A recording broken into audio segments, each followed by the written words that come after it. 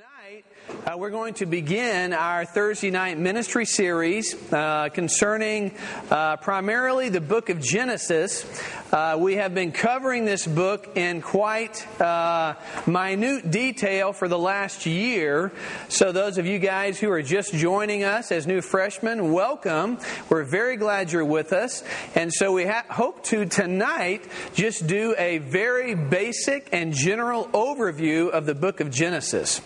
Many people have a lot of concepts and ideas about what the book of Genesis is about, but I think tonight we will present a very basic, excellent view of what this book covers, okay? So, there's a lot of things you could say about Genesis, but we're going to sum it up, and my sharing tonight is going to be quite short by design, but we want you to pick up the 4 major points in the overview of the book of Genesis, okay? So we're going to keep it very short, and we'll do some interactive time tonight, but I really want you to get these 4 basic points. Excuse me. Of course, with Genesis, there's a lot of details you could talk about, but we want to take the overview and fly over the whole book and see what this book is talking about tonight. So, we'll just read the subject together. You see it listed there at the top of the outline? Ready? Go. God created, Satan corrupted, man fell, and Jehovah promised to save. So it's just 4 basic points that sum up the entire book of Genesis. Of course, Genesis is a seed bed. In the book of Genesis are all the divine seeds in the entire Bible. And these seeds throughout the Bible, they eventually grow up and are harvested in the book of Revelation. It's quite interesting. If you look at Revelation, the last 2 chapters, and you look at the first 2 chapters of Genesis, you realize these are bookends. In Genesis, in the first 2 chapters, you see the tree of life. And in the last 2 chapters of Revelation, you also see what? Tree of life. In Genesis, in the first chapters, you see a river. Yeah. And in the last 2 chapters, you also see a very significant river. Yeah. Then also in Genesis, you see many precious stones. But those stones in Genesis lie in the riverbed. But in Revelation, in the last 2 chapters, what do those stones look like there? They're built up as a city. So it's quite interesting. And then finally, in Genesis 1 and 2, there is a couple. Very significant. Adam and Eve, of course. And then finally, in the last 2 chapters of Genesis, there is what? The Spirit and the bride.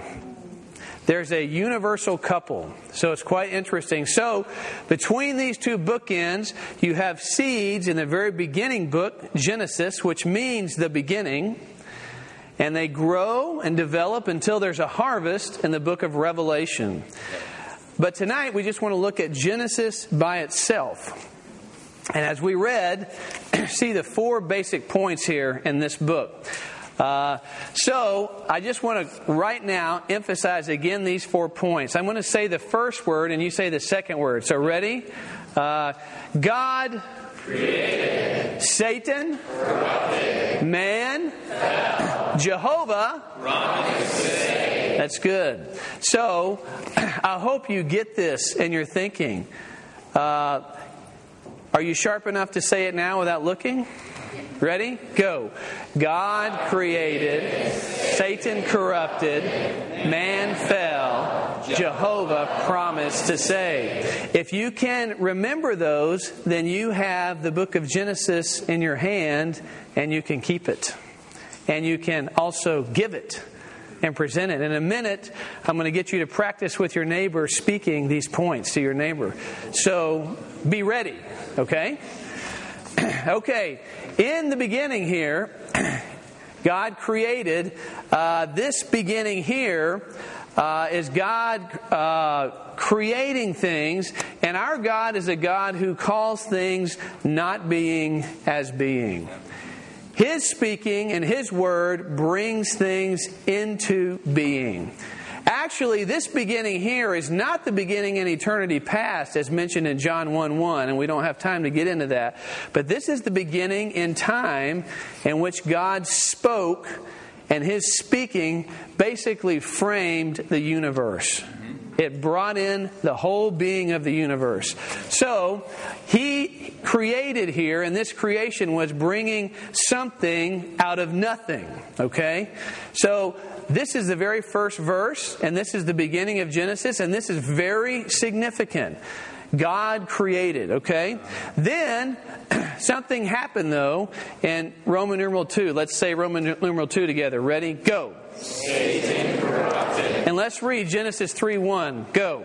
Now the serpent was more crafty than every other animal of the field which God had made.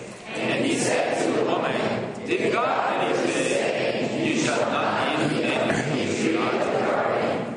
Why is this verse showing us the corruption of Satan? Yes, it is. There is a question mark that gets brought in that you should underline. Did God really say? Did God really say? That question was the injection of the beginning of the corruption. Satan's lie is to always cause us to doubt two things. Number one, to doubt God's Word. And number two, to doubt God's heart of love towards us. So the enemy always wants to bring in a question mark to cause us to wonder, is God's Word really true? Did God tell me the truth? And listen, today on this campus, you are about to enter into another semester. Those of you who are coming back, those who are new, you're embarking upon a wild ride of many, many questions coming at you. And many of those questions will come at you to subvert your faith. Some may say, in different forms, did God really say? Did God say? Questioning the authority of God and questioning the heart of God. So this is the beginning of Satan's corruption. And it's right here in Genesis, and his speaking to this woman. And when she received this thought, she began to question God. And as a result, and we don't have time to get in the details, but corruption came in. This insidious question, which was against God and His authority and even His love, brought in corruption. Okay, moving on quickly. As a result of this corruption, guess what happened? Man fell. Let's read the next verse. Genesis 3:6. Ready? Go.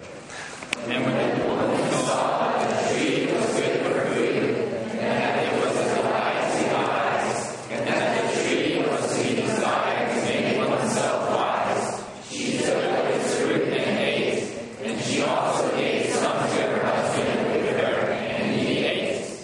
Okay, it's also an interesting verse to talk about the fall of man, but something happened significant here, and that is both of these persons, they ate something. They took in another element. When a little child is at home and she's there with her mother, and the mother says, "Little Johnny, don't get under the cupboard, son, because I don't want you to touch, take, or eat or drink anything under there." And one day she comes around the corner and little Johnny has gotten into the things underneath the cabinet, and little Johnny's taken a big swig of some Ajax or some other thing. At that moment, is the mother concerned that little Johnny disobeyed, or that little Johnny has taken something in? Definitely taking something in.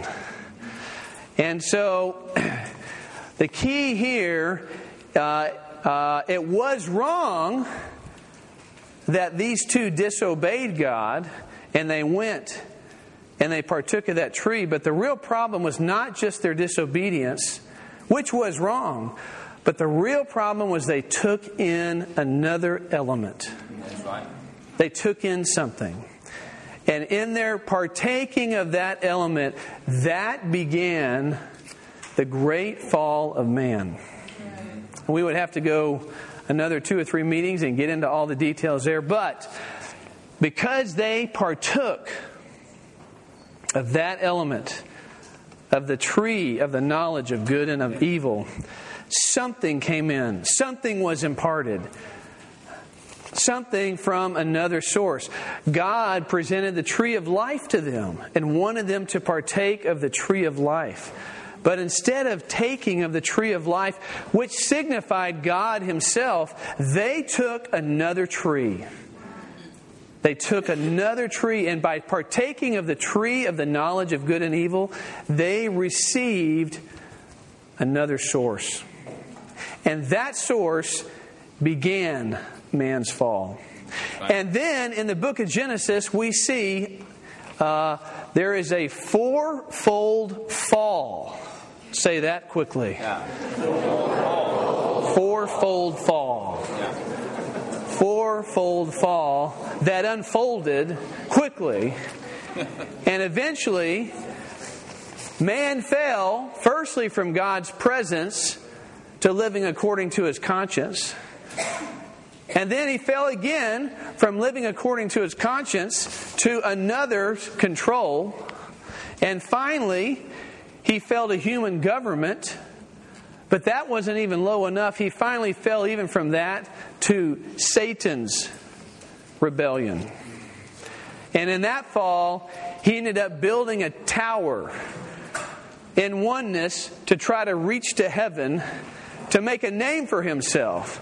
And this fall became complete in his utter rebellion against God. So man partook of something, and then he fell. Okay? But that's not the end of the story. Praise the Lord! Can y'all say that? Praise the Lord! Okay, now I want you to really say it with something deep down. Ready? 1, 2, 3. Praise the Lord! Much better. Okay. Because that's not the end of the story. Although man fell, you know what? God came in, and we see that Jehovah promised to save. And this is really wonderful. And let's look at this verse here in Genesis 3:15. Ready? Go.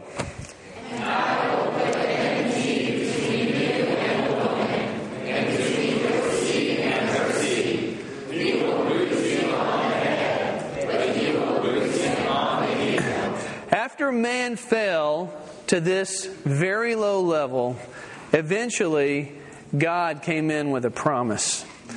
And here in this promise, He says, I will put enmity between you and the woman, and between your seed and her seed. He will bruise you on the head, but you will bruise him on the heel. Okay, who are these people here? Let's talk about this for a minute. Between you is the serpent and the woman, and each of them have a seed.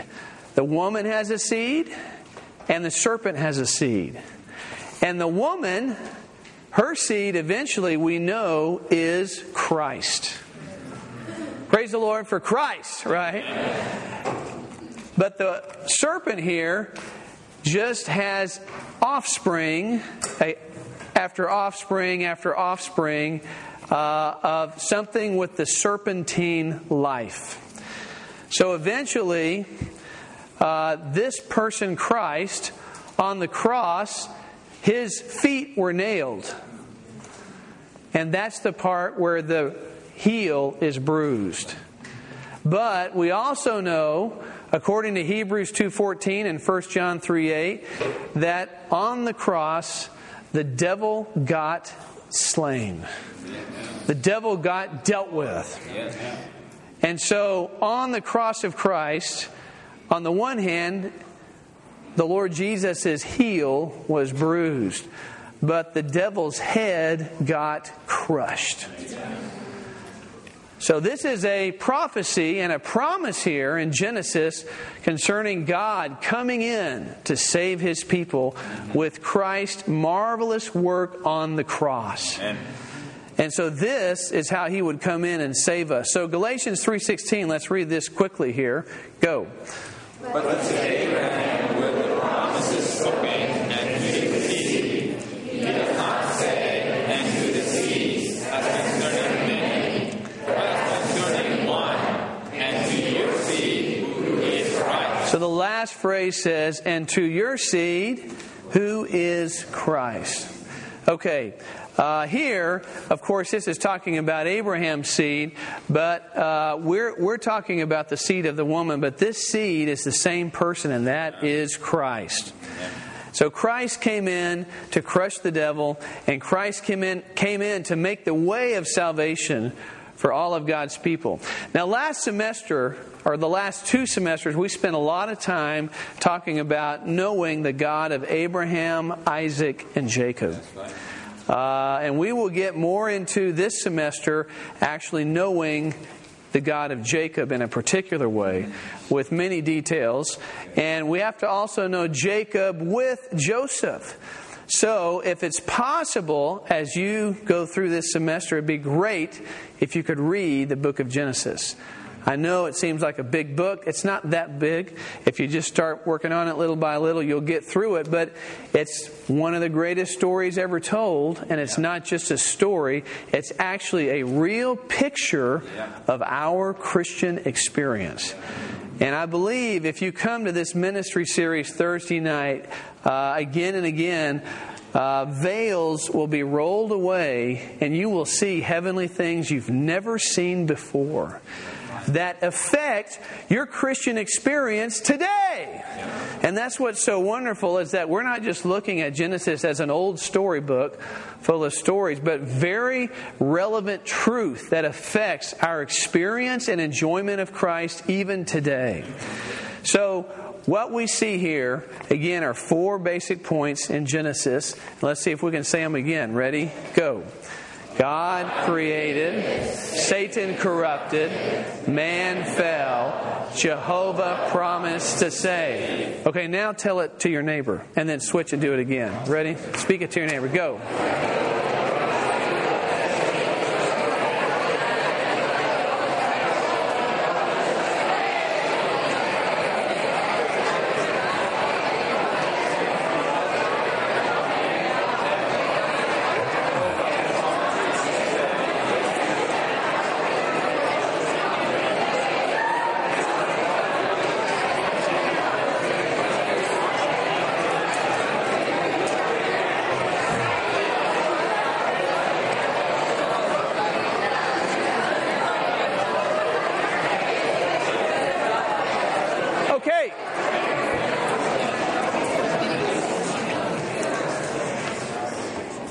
Okay, lastly here on this outline, I just have several verses that talk about Christ and Him and His purpose with us. Because as the seed of the woman, Christ not only crushed the enemy, but He came in to save us.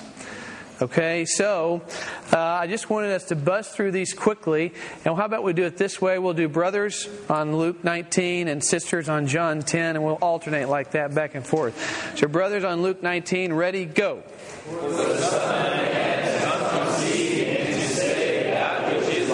Okay, John 10, go.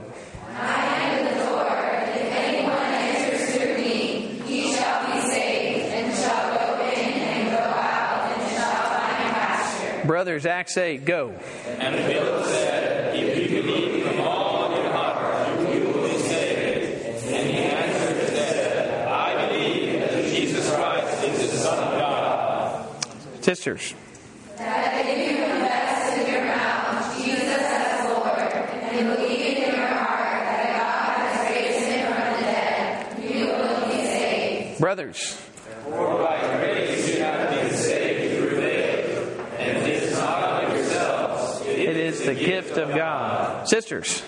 Who has saved us and called us with a holy calling, not according to our works, but according to his own purpose and grace, which was given to us in Christ Jesus before the times of the ages. Brothers. The Lord will deliver me from every evil work, and will save me in his everlasting kingdom. To whom be the glory forever and ever. Amen. And all together on Hebrews 7, go. And also he is able to save the uttermost those who come forward to God through him, since he will always intercede for them. So praise the Lord, He wants to save us. Yes. And I would say, not just save us once for all, which is wonderful, and which we need to have that experience.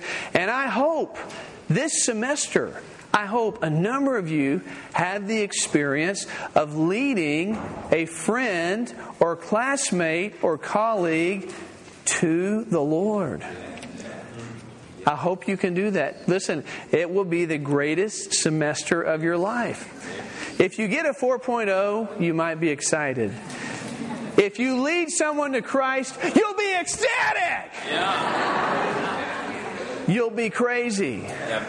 It's the greatest experience of your human life. So, to just have this basic 4 stones to put in your pocket, it's a big help to understand and unlock the book of Genesis.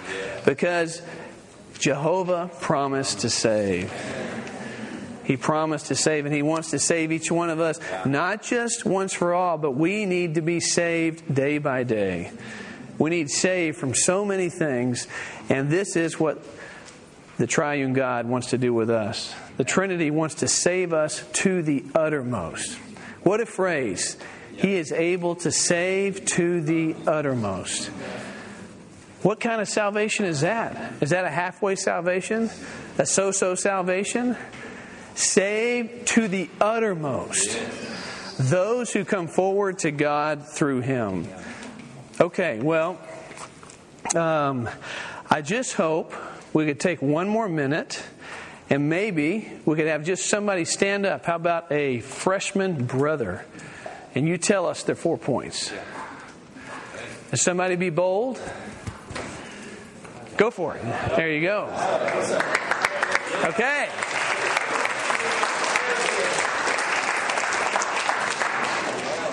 God created. Amen. Satan corrupted. Yes. Man fell. Right. But Jehovah promised to save. Amen. Good. Okay, do we have a freshman sister who would be willing to do that? Go for it. Yeah. Be loud. God created. Yes. Satan corrupted. Right. Man fell, and Jehovah promised. Yeah. Good. That's good. Another brother. Okay, how about another brother? Go for it. Here you go. All right. God created, Yes. Satan corrupted, Right. man fell, Right. but then Jehovah promised to save. Amen. Do we have an answer on this side? Somebody else like to do it one more time?